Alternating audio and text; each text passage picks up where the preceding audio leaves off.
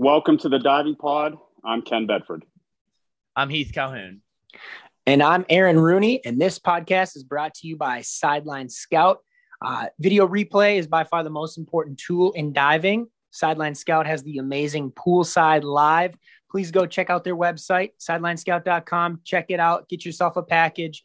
It's really the best money you can ever spend. A whole bunch of video apps out there. This just crushes everything.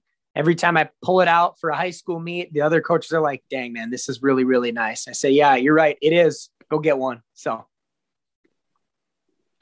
Ken, let's get started here. Take some time. Tell us how you got involved in diving, where your career took you as an athlete, and then as well as a coach. So my career, I didn't start diving till freshman year of high school. I had no background. It was one of those things. I mean, you can even ask Heath. I graduated high school at 115 pounds. So that tells you where I was as a freshman. That whole cliche, I was 5 foot nothing, not even 100 and nothing. So I was too small for football. I was terrible at basketball.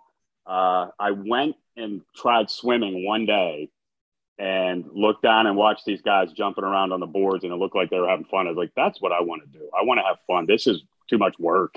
Swimming. I mean, swimmers put work in, so I decided I'm going to go down to the diving well, because Butler had his own diving well, which was really nice. And fortunately, Butler didn't have a coach at first, and then they hired Mick Haley, who was a godsend for Butler diving, because Butler diving was kind of going downhill. And then they talked Mick Haley into coming. And Mick Haley was, I don't know if you know who Dave Pickler is, or Nunzio Esposito, but Mick Haley started those two divers, their careers at Butler. So when he came, his philosophy was we have fun, but we work hard. And that's exactly what we did. We did nothing but work hard. But we had a blast doing it too. And so for my first year, it was all just learning everything. Because like I said, I had no idea of what diving was like. I grew up in the era of Greg Louganis. So, we all watch him and we're like, oh, we can all do that because Greg Louganis did it. And you realize it's not that easy. And so, I worked hard. My first 2 years, it was strictly just diving. I didn't do any lifting, any extra kind of workout. It was strictly on the board, doing the work that needed to be learned on the board, get that muscle memory done there.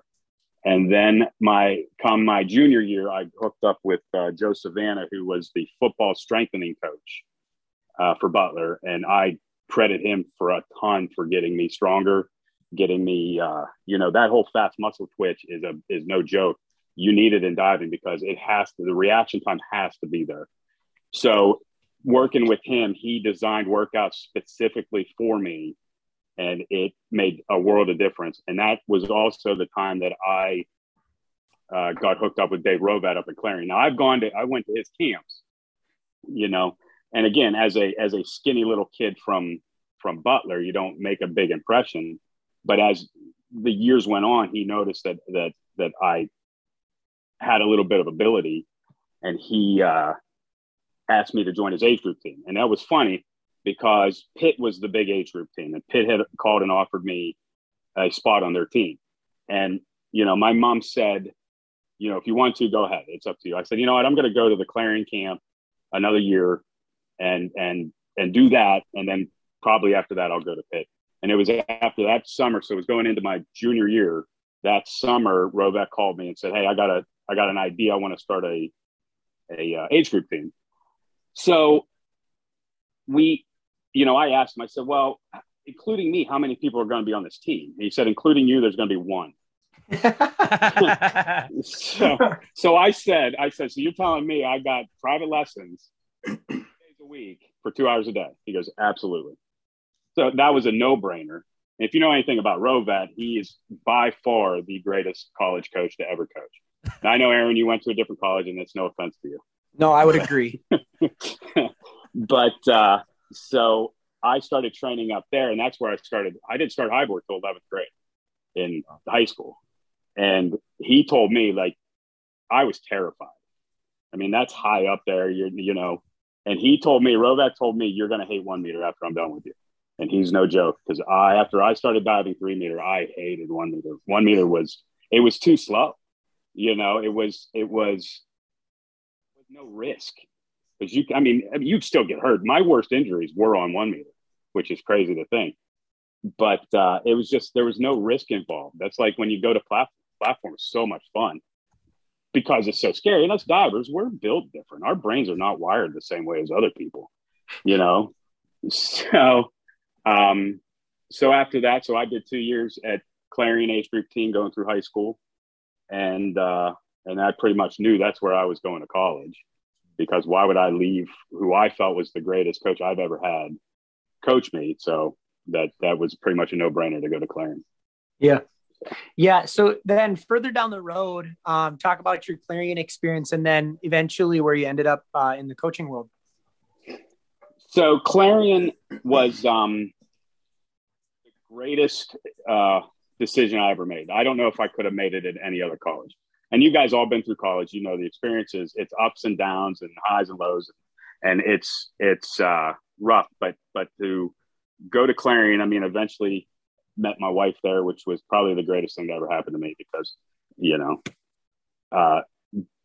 but when I first started there, I had to dive against Dario DeFonzio. And I don't know if you know Dario he's coaching down Florida now. Yeah. And he was the greatest diver I've ever had the chance to compete against. And my only claim to fame against him was our dual meet, because we had a dual meet against Oakland. And first dive on 3 meter, I used to do my required reverses and backs were reverse 1.5 and back 1.5 top were my required dives. And we started off backs, did back dive, and I did back 1.5, and I beat him on the first dive. And then I guess he decided that was enough. And then he just destroyed me, So that was my freshman year. So we go to nationals. I place second on both boards at nationals, which for a freshman was, that's exhilarating as a freshman. You don't expect, I had no idea what to expect going into nationals. Now nationals is a lot different now than it was when we were going, or, you know what I mean? So then sophomore year, Andy Ferguson was my teammate, and Andy, I give a lot of the credit to my success is because of Andy Ferguson. Andy Ferguson was such a good diver. And if I didn't have him competing against me every single day, I probably would have slacked off a little bit. I probably wouldn't have worked as hard, but he made me work harder. He made me want to be a better diver. But what always upset me about Andy Ferguson, it was effortless for him. He didn't have to work that hard, and it always was so easy for him. But we all find that journey differently. But so we go to North Dakota our sophomore year, 1 meter, which was bizarre because, again, hated 1 meter. 3 meter was my board, So I win 1 meter. Andy Ferguson wins 3 meter. So we 1-2'd both boards our sophomore year. Junior year, we go to Texas. I win 3 meter. He placed. I'm not sure. He didn't win. He didn't win down in Texas. So that was my second title on 3 meter. Then I redshirted what would have been my senior year because I had switched my major, and I knew I was going 1 more year. And Robat asked me if I would be willing to sit out a year, and because he didn't really recruit anyone. So he said, I really don't have anyone coming down the pipe. I'd love to keep you 1 more year. So I just trained what would have been my senior year is all I did, which was good for me. It was something I needed. I needed to step back and, because burnout, you guys know what burning out in the sport is like. It's rough to get back in. So then the following year up in Buffalo, going against Dean, and Dean was a great diver. I cannot remember where he went to school, but I want to say Drury. But I won 3 meter and took second on 1 meter. So, my whole career, I didn't place lower than third place my entire career. But so, crazy to think, because now I'm sitting here 45 years old man. I have a hard time getting out of bed, So to think that I did that stuff is crazy. Yeah. So then you guys connected when Heath was in high school. You were his coach. Yes. What was number one? What was the transition like going from a premier Division II athlete winning national titles to then the high school world? So it was pretty seamless. Coaching is like I'll go back to Mick Haley. Mick Haley was not a great diver. He was a mediocre diver at best, but he was a phenomenal gymnast. He was the one of the top 4 recruits in the country when he was in high school going into college. He went to Pitt. What he was a phenomenal coach. And the transition, just because you're a great diver doesn't necessarily mean you're going to transition into a great coach. But I had great coaches that I learned from. And that's why the transition from an athlete to a coach was very easy. It was pretty seamless.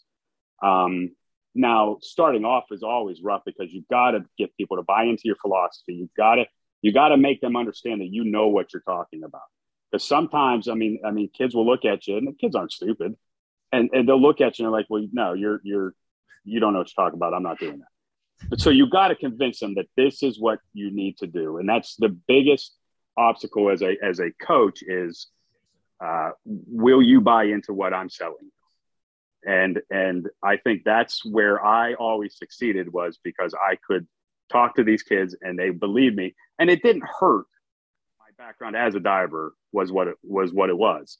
That these kids would, well, this guy went through it. He knows what he's talking about. And so it was easy to transition into that and then continue it on. I mean, 21 years doing it. It was, a lot of divers came through my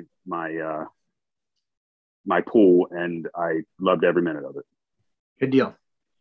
Yeah, that's so obviously our listeners have finally figured out like who is this guy. I've never heard of Ken Bedford. So for our listeners, he was my high school coach. He kind of mentioned a few times, never finished lower than 3rd at nationals. We thought, we really haven't reached out to a bunch of high school coaches, so we thought this was kind of applicable. You touched on it briefly, and I've been able to hear most of the stories we'll talk about, but what other colleges did you look at when you were coming through the recruiting process? What was that like when you went through it back? I don't know, like what was that, like the 60s, I think? And then, and then, I think we see it all the time now. We talked about it, like D1, why D2? I know you could have went to D1, but why Division II? So Rovat was real slick with this. I was not highly recruited because I was not really well known. I didn't do a lot of age group diving. I did a lot of age group diving, but we didn't go to a whole lot of, they didn't have the amount of competitions like they do now. Right. We'd go down to Kentucky and do a Wildcat Invitational there. And then we did JOs. That was pretty much all we did. And I remember going into my senior year, I had qualified for junior nationals, and it was in California, and I only qualified for 3 meters. So Rovat talks me out of it. He's like, it's just one board.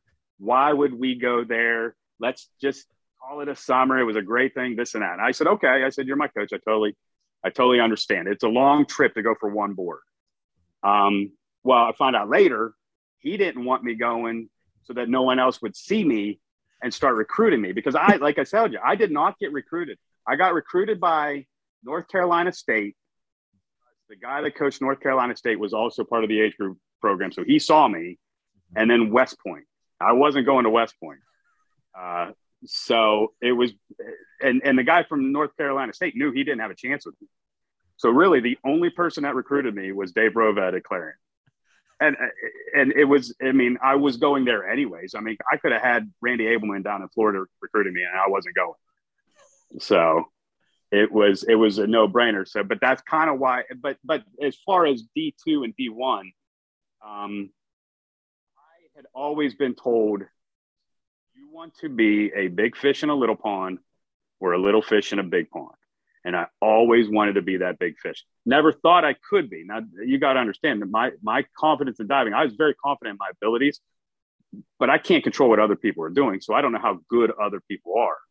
So I always wanted to be that big fish. So when I came into my freshman year of college, I didn't know how good I could be, but I'm diving just as much. I dove 10 months out of the year in high school.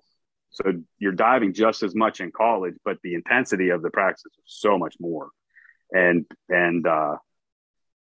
so going D2 was more of me wanting to see how good I could be against people who I felt were on the same level as me.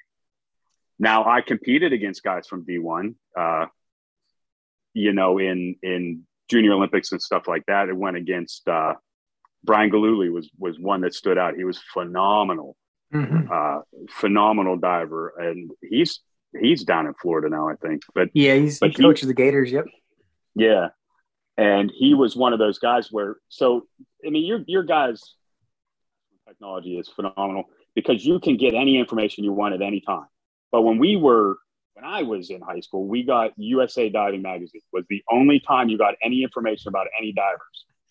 And that's where I learned who people were, because you would get the highlights of people like that. And that's where I first learned who Troy Dumais was and Mark Ruiz and these guys. Now, they're younger than me, but they were the ones they highlighted. So you got to watch those guys dive. And that's where I kind of made my decision. I need to stick to Division II because these are the guys that are going to be in Division I. And, funny story, I went to Junior Olympics as a senior in high school. Dumais and Ruiz were 4 years younger than me. Their scores destroyed my score in Junior Olympics and Junior Olympic Nationals done in Maryland. So I was like, yeah, I made the right decision. So very good. Well, we've mentioned Dave Rovat's name on this podcast a bunch of times, and I'm sure down the road we're gonna have to get him on to defend himself. But what I'm really curious what he was like in the earlier years. I've been around him. I know who he is.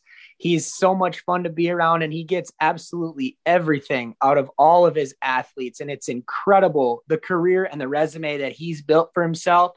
Can you talk to me about Dave Rovat in the earlier years? So we got young, hungry Dave. So he was looking to establish himself as the greatest college coach of all time. Was he at the time? I mean, yeah, because he's still Dave Rovat, but he was not established as the greatest of all time. So he was aggressive. He wanted the most out of us, and he got it. One way or another, we were gonna be. He wanted us to be, and I appreciate him. That's has shaped me into the man I am today is because of Dave Rovat was so persistent on how good I could be that he convinced me that I was better than I was. So we got Dave when Dave was.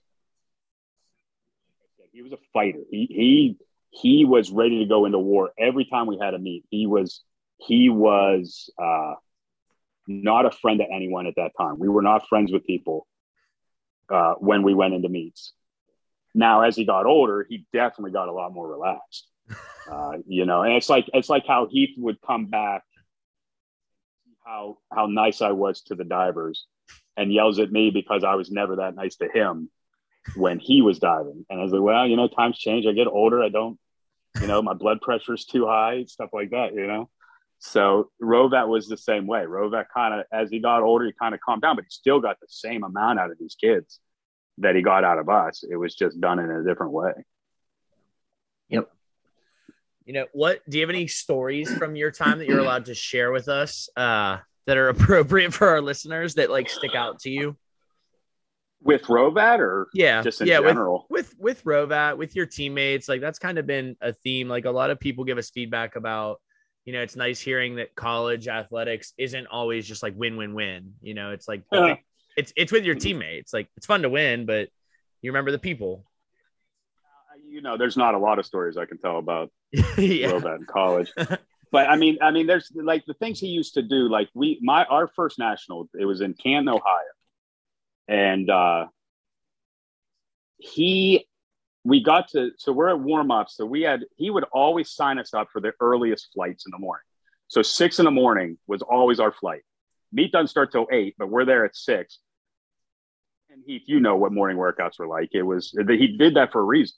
Yeah. So we go to our warm-ups, we warm up, we're just hanging out. Well, we get into the meet warm-up right before the meet starts. He's sleeping on the pool deck. I'm a freshman.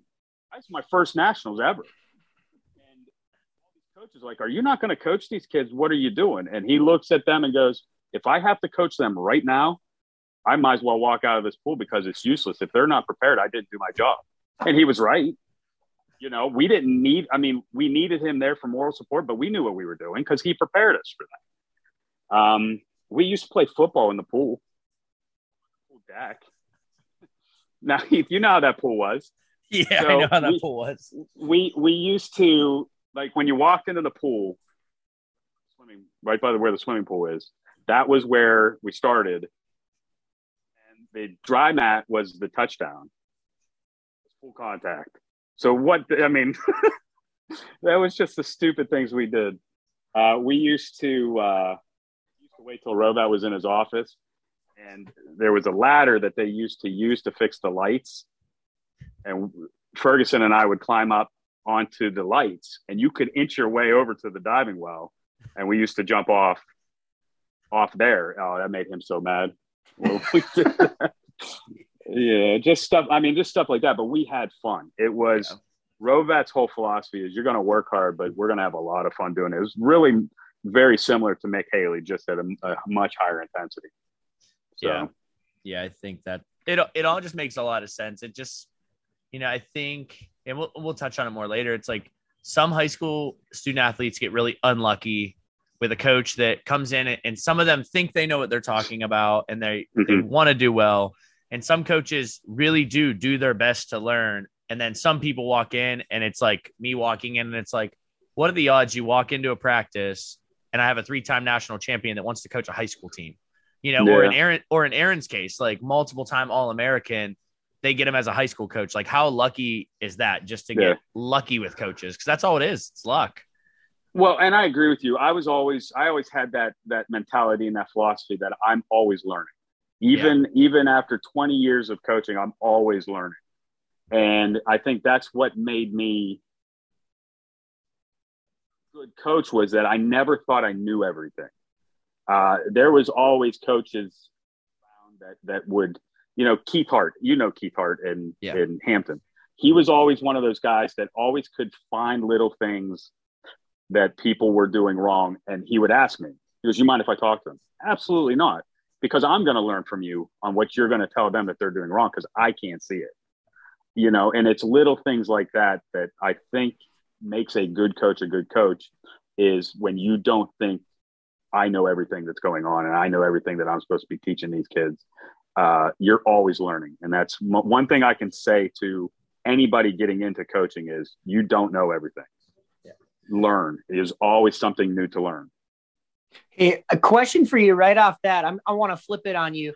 I agree. I'm totally in your camp. I don't know everything. I tell my kids that all the time. I'm like, hey, when we go down to this big meet, I'm going to have this guy coach you because he knows a lot more than I do. I want to flip it though. I'm in an area, a very rural area, and there are many times where I see divers on the other team. And it's like, man, if you just tell them to get their head down on reverses, it's going to be a lot safer. And they're going to get into it a lot better. Mm-hmm. How do I approach that coach appropriately? How does somebody ask, hey, can I say something? So again, my background kind of helped me a little bit to be able to go up to a coach and say, because a lot of the coaches that when I started coaching in high school were coaching when I was in high school. So a lot of them knew my background. So me going up to them and say, hey, do you mind if I say something to your kid? I've noticed something. They accept it. That's all you can do. All you can do is just go up and say, hey, and I'm noticing your kid's head's down a little bit. Do you mind if I tell them something? And a coach might say, no, I don't want you talking to my kid. That's fine. I totally understand. But most of the time, if they're a half decent coach, they'll say, yeah, please do. Because we see these kids day in, day out, and we get in a repetitious kind of mentality with what they're doing. So it's kind of hard for us to see those little mistakes that they're making because we've seen this over and over again. And we just want them to lift their hands up or keep their head up or whatever we want them to do. We're focusing on those things that they're not doing, and we're missing the little things that they are doing. So someone else coming in will see that, and you might be one of them that sees that. And most coaches should be receptive for you just going up and say, hey, I noticed your kid needs to leave his head, needs to leave his chin on his chest, or whatever they're doing. Do you mind if I bring that up to him? I might be able to word it a little different than, you know what I mean? Because again, those kids are the same way. They keep hearing us say the same things, and it drives them nuts. So maybe someone else well, no, really, but someone else saying it in a different way, in a different manner, might trigger something in their brain. For sure. So any coaches out there, let other coaches see these little problems that your kids are doing and let them fix it. Don't let your ego take over the success of your kids. So kind of talking a little bit more about your coaching career, I know you coached for a brief stint in college. Why did you enjoy high school coaching over college coaching? So I did 1 year at Hillsdale College. And that was not the right fit for me. That was not the right program for me to be in. And it left a real bad taste in my mouth on college coaching. The head swim coach, he just wanted to throw diving in there. He's one of those coaches that just wanted the points because in their conference, there was not a lot of diving. Just wanted the points. He didn't give me any of the keys to succeed. And like I said, it just left a bad taste in my mouth. So I came back home. It was the big thing. Me and my wife now, we weren't married at the time, but she had moved to Michigan with me. We decided to move back because her family's here, my family's here. So we moved back to Butler, and I contacted Dave Sheets, was the Clarion grad, but he was the coach of the Butler High School at the time. And I contacted him, and he had just hired someone to coach diving. And I said, I would be more than happy to come on as a volunteer. I just want to keep going in this sport. So that's what I did. My first year was a volunteer coach. And loved it. And I loved it because you're getting these kids raw. They know they're like I was when I came into high school. Especially in this area, very little people know that Butler even had diving. Yeah. You don't know how many kids I had come up to me and say, I didn't realize Butler even had a diving team. So the Y doesn't have diving. The Y is a swimming feeder program. It's not a diving feeder program. So I loved getting these kids nothing that I could help transform them into something. So, and that's the exact same route I took. Is I came as a nobody that knew nothing, and thank God I had Rovat and McHaley to shape me into what I was. So that's kind of why I like high school, is because it's just the newness of it. You get these kids and you get to help them. I mean, the whole thing about coaching isn't necessarily about diving. It's more of you're shaping kids to be better people in society. So that's more of what do you see as the biggest difference between athletes when you started and now? Not a whole lot of difference. I mean, work ethic is a little bit different. I think, like when Heath was diving and when a lot of my older athletes were diving, I think they worked a little bit harder, but that's more on me. I didn't press my kids the last few years to really. I mean, I got a lot out of them. It's more of I need to make sure these kids are relaxed and having fun, and it's a different mentality, we'll say. Like I can't believe he told you the story of me smacking him in the arms, but a coach could do that back then. Like his parents, I wanted to be completely know that his parents gave me permission to do that. They said, do whatever you have to do to get my son to act right. And so I did. Yeah. I wasn't abusive to him. No, I actually think it was literally the first day of diving season. I actually think my mom and dad came on the pool deck and they're like, you can do whatever you want. Hit him, whatever you need to do. If he's not listening, you have our permission to do whatever you want. So yes, that's 100% true. Yep. That is true. Absolutely what happened. It worked. In that same aspect, I couldn't do that today. Yeah, no way. Do that to any of the athletes I've had in the last 5 years. But Heath 10, 15 years ago, I could do that. Yeah. And that's kind of more where it changed is you cannot be as aggressive as a coach as you used to be. I can yell at them, but you're going to get nowhere yelling at kids nowadays. Yeah. It's you one through one ear, not the other. Yeah. So looking back at your diving career, what are some of your favorite memories, whether it's as an athlete, as a coach? I mean, I know you've had this entire career to look back at, but like what moments stick out to you as things that are like, I guess like high points or highlights to each chapter of your career? Well, that first national title was insane because you don't expect that. You don't you put it in your head that that's what you want to do, but you don't prepare for it. It's like, I'm going to do my best. Let's see what happens. And when you're sitting on that podium, it's like, holy cow, I actually did this. I'm actually the best in the nation at something. And you don't, and that's a huge highlight. But honestly, my favorite times were practices. And Andy Ferguson, and I know you've never really had a chance to meet him. He is such a cool guy, but he was such a dingbat. He was so crazy. Brian Giannichetti came on, and Gino was just as big of a nutball. We all fit together. I was, if you believe it, I was the stable one of the three of us, if you believe that. So, but that's what I enjoyed most. I mean, Florida.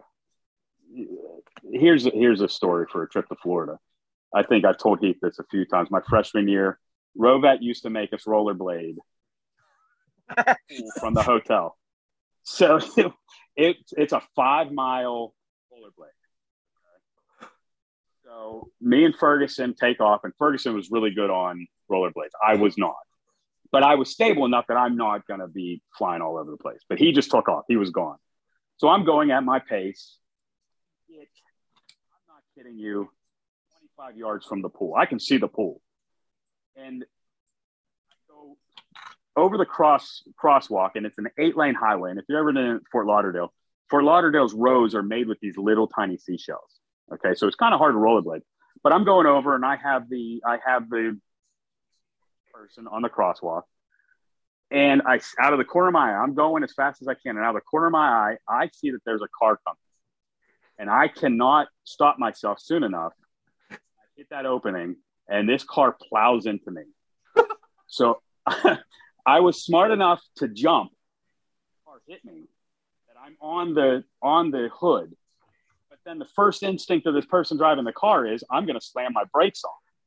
So she slams her brakes on. Well, that sends me flying off her hood 10 feet on my face on the little seashell gravel road. Now I have a white T-shirt on and it's covered in blood because I'm bleeding all over. My hands are bleeding. My chin's bleeding. I get to the side. I look at her. I said, I'm fine. She takes off. She was a cute little old lady, and it was stupid. So I get to the pool, and Rovet's there waiting for me, and I show up. I left in a white shirt. I show up covered in blood. He laughs at me. Because that's what Rovat did. Rovat laughed at you when you did stupid things. But that is probably one of the craziest memories I had in college, was getting hit by a car my freshman year. That's amazing. That's awesome. Yeah. But that's the stupid things we did was we got hit by cars. You guys don't know the struggle. All right. So before I get into the signature questions, there is a parallel that I'm seeing, and you guys listening, you can't see this, but Ken is wearing a Green Lantern shirt. And for those of you who don't know, Heath has a massive Green Lantern tattoo on his elbow. Right. So what's the love affair with Green Lantern, you two? I liked him first because I'm older, so he copied off me. Is what I'm going with. I don't know how you can't not like him. Wow, the symbol's awesome.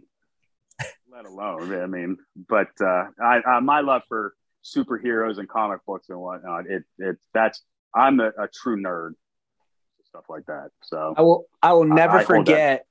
I'll never forget in Deadpool when Ryan Reynolds says, "Please don't let the suit be green."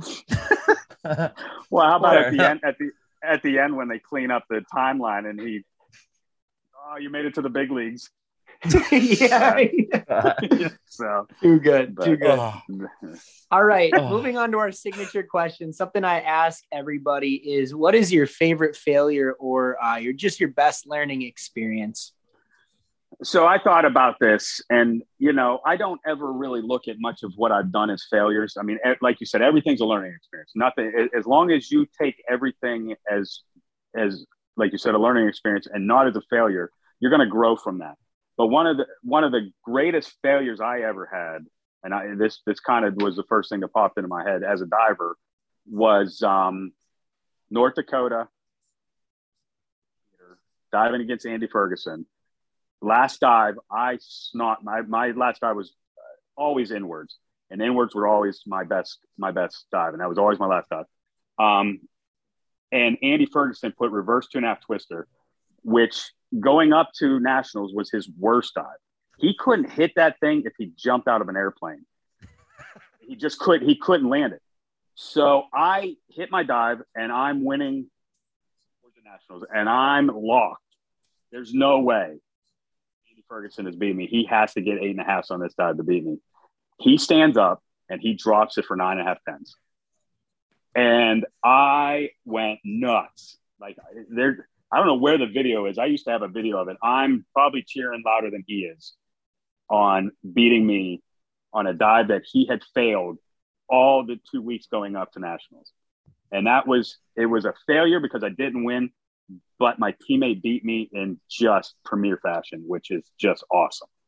So you learn from that, and I can not always guarantee that this person is going to do what they have to do. So I have to be the best that I can be, so that doesn't happen again. Yeah. And I don't know if it ever happened again. I can't remember. Very good. So. I like that. Well, another signature question here. We threw this one in just because I was excited to pick your brain a little bit. I would love a good Heath story, a good high school young Heath Calhoun. What's the best story you got for me? All right. So, this has nothing to do with diving. I mean, it does, but it doesn't. I think he's going to know what I'm going to say. So it in Butler. Oh yeah. I already know what you're going to say. There's an isthmus that connects the pool. There's a walkway in between the swimming pool and the diving well. And it was always a badge of honor for someone to jump over that. I did it. I'm almost positive Nunzio did it. David Pickler did it. So Heath, I said, you're not allowed to do it till your senior year. So Heath says, well, I'm a senior. Jump over the walkway. Said, all right, so we got pads, and we put pads over the thing. And I told him, I said, my first attempt, I didn't make it. I landed on the pads. And then the next one, I knew what I did wrong. So Heath goes up, and he does a practice run. Practice one was great. His practice one would have cleared it by a good 3 or 4 feet. Like, all right, I know what I'm doing. He goes, he double bounces, triple bounces, and his foot does not get the right angle. And he launches himself straight at the way, and he catches it rib side in the diving well. And we had that on video, but I think Heath has since got rid of that video. But we did have that on video. Yeah, I'm sure you did. I wish I had it. One of my proudest moments as a coach, I tell you what. Watching my premier athlete almost break every rib on his left side. I think I can vaguely remember coming. I remember seeing the video, and just Ken's on the far side. He's like, oh, he's dead. And I came up and I think something along the lines of, did it look cool? It's like, no, you came up laughing, so I knew we were all right. But it was kind of tense. I thought I had to jump in because he caught perfectly.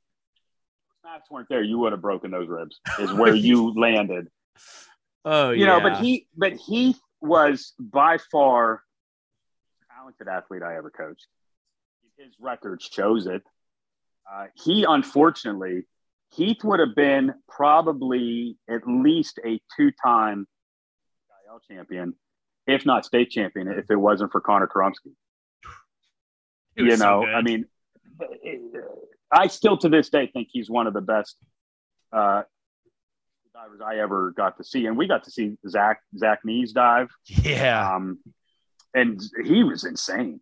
Yes. That kid was insane. I still think Connor was better than him. As far as high school. I still remember at States my junior year, we were at warm-ups and Zach was doing a regular takeoff and he did front 3.5 tuck and smoked it. And I remember him jumping and spinning so fast that I looked at you and I said, did he just do 2.5? And you're like, I think he did 3.5. And it would have went 9s at that meet. Like it might to this day still be the best front 3.5 tuck I've ever seen. And he didn't do it in the meet. No. He was just playing around. Yep.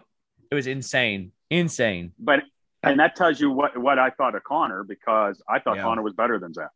Yep. But in that aspect, Heath always competed with him. Heath always pushed Connor to be better. Just like how I said, you need that person. Yeah. Just like JB Kalob. Yeah. JB was never able to beat Heath. JB was a phenomenal diver. He would have killed me in college. He got so good. Oh yeah. I agree. He was so good. I still remember graduating high school after States, and I was like, JB, I'm so happy I'm a senior because next year you would have destroyed me. And like his career just skyrocketed. He did. He went, where'd he go? He went to Virginia Yep. Tech. Virginia. Yep. Got to watch him develop there, which was just fun. And that's fun. It's fun to watch these kids that go with you do the things they were doing. Yeah. Like Connor. I mean, Connor went to Stanford and yep. Diving with Christian Ibsen is talk about just a gift diving with that guy, because he's amazing. Yeah. So agreed. Very good. Well, the next question, usually I ask if somebody's in the USA diving world, what can USA diving do to improve? But you and I, one and the same in the high school setting. What do you think we can do to make high school diving better? We have a whole bunch of chat rooms filling up with ideas and voluntary lists first, and just all kinds of stuff floating around. I'm curious, what would you change, if anything, in the high school world? Well, I don't know Minnesota, right? Yes. I don't know how refereeing is like in Minnesota, but I truly believe that coaches need to judge in high school. Now, you'll get some biased coaches. I know that you'll get some of those people that are going to be biased, but nobody knows better than a diving coach. They do it in college. Need to do it in high school. I really believe you want to improve how these kids are scored. The coaches need to judge. That's what I feel. Or someone else. You need to have maybe just specific diving judges. Because Butler, we were very lucky to have judges that actually knew diving. Like Gary Mado is one of our referees. He was my high school swim coach, but he also got to see David Pickler and Nunzio Esposito dive. So he knew what diving was supposed to look like. That was always my biggest frustration was we go to these meets and these referees are throwing up 2s for one thing and 6s for, you go 2, 6.5. It shouldn't be like that. Because they are not knowledgeable enough to know what they're looking at, or they don't want to hurt someone's feelings. No, this is a judge sport. You're going to have hurt feelings. It's just the way it is. But I really feel that if you want to improve the sport, I think coaches need to referee. They do it in college. They could do it in high school.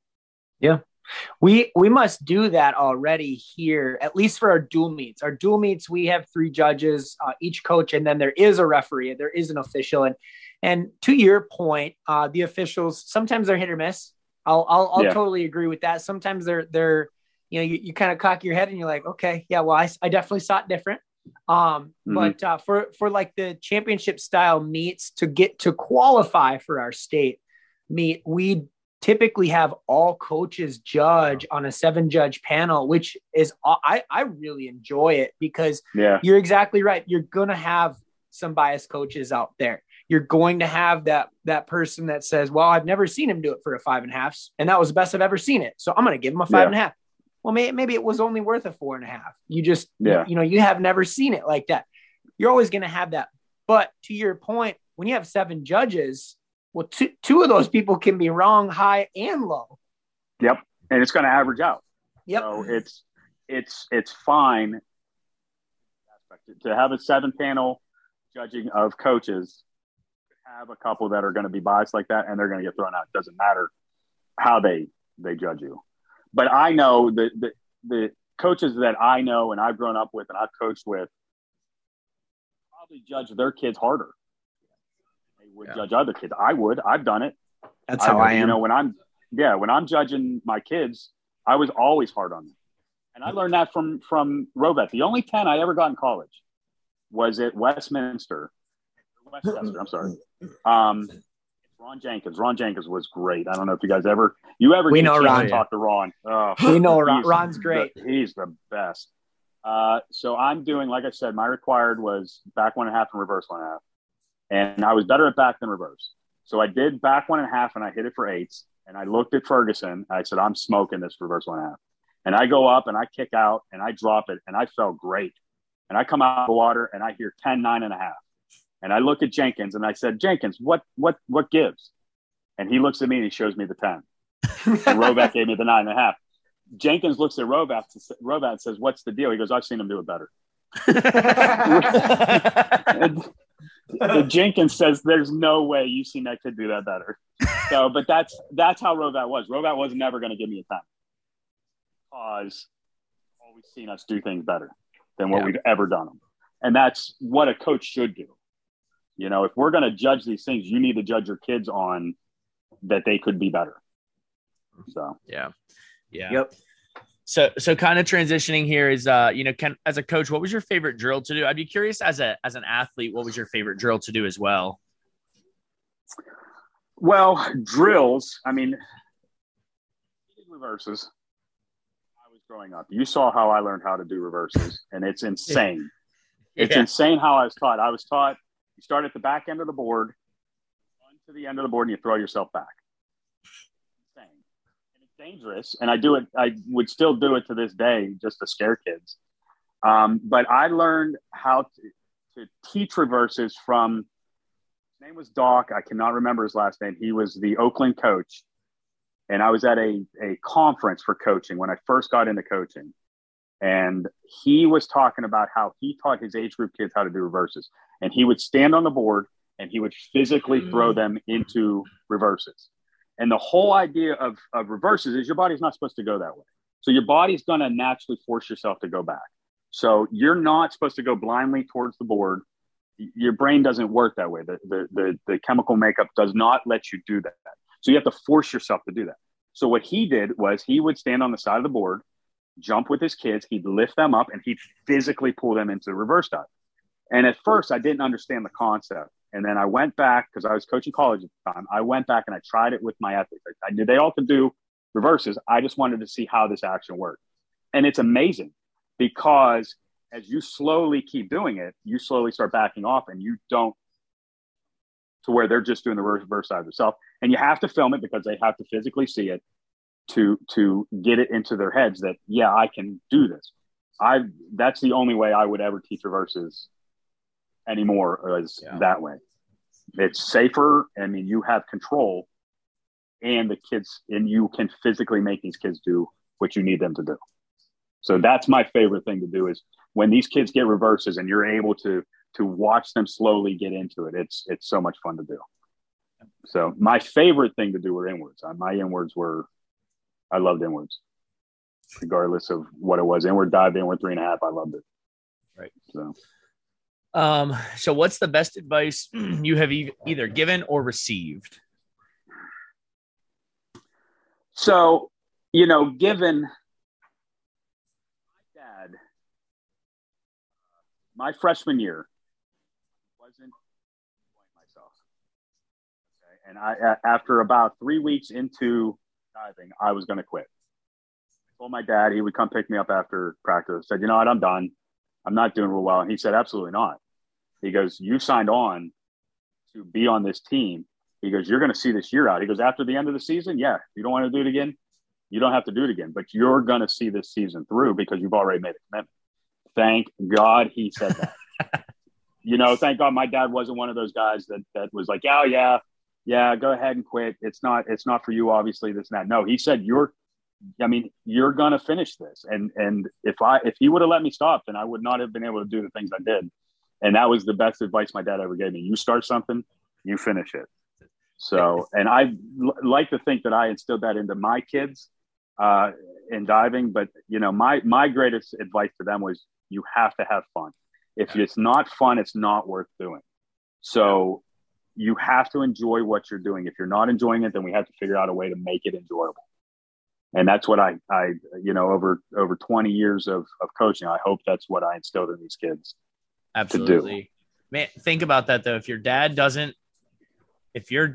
not let you quit it, if he doesn't force you to stick with it, think of how different a lot of people's lives are, not just yours. Oh, absolutely. Kind of why I tell him to this day that was the greatest pivotal moment in my life, was him telling me, you're not quitting. That's pretty cool. Pretty cool. So now this will be a fun one, is who would you like to hear us interview next? Oh, there's so many. I'm an old school diver, and I grew up with old school divers. Dean Pinero, David Pickler, Nunzio would be a great one. Yeah. Jenny Kime, Becky Rule, Scott Doney, Ken Ferguson. I mean, these are all old school divers that are still just rocking it out. But this was kind of like a thought I had. I would like you guys to talk to your parents. Interview your That's parents. That's a good one. That's actually a really good one. Because Heath's dad was mad at me when he first started diving, and he was going to dive because he was a football player. And his dad loved the fact that he was a football player. And his dad was mad that he was not going to be playing football anymore. And does he have a future in this? I was like, I think he does. I think he does have a future. And thank God you quit football. Yeah. I love that idea. Actually, that's really interesting. And, me and my dad have an amazing relationship, but we joke all the time. I'm like, Dad, I'm so sorry, man. Like, I chose diving and I'm jumping in the pool in a Speedo. I could have been a hockey player, man. I know that's a real sport. And, we continue to throw it back to each other and joke all the time, but that'd be a really fun one to do. Yeah. Actually, that's a good idea. Well, that's kind of how when I came home, say, hey, I'm going to be a diver. And they kind of looked at each other like, why are you going to do that? I was like, well, you wanted me to do something, so I'm doing something. Yeah. Good thing I did, huh? That's definitely. I mean, even if it's not your parents, just diving parents who have never dove, but are enthralled in this life that we call our sport, which I want to, on a side note, I want to thank you guys. This is great. This talking of diving, because diving gets highlighted once every 4 years. Yeah. The Olympics come around and it gets highlighted and then it goes to sleep. Yeah. And the community out there is strong. I mean, if you're a diver, even if you're a basic diver to a top level diver, you're committed to diving and you are in this family that we've created as divers. And it's just great to hear you guys talk about all things diving and keeping this sport alive and bringing these names like Ron O'Brien. Serious?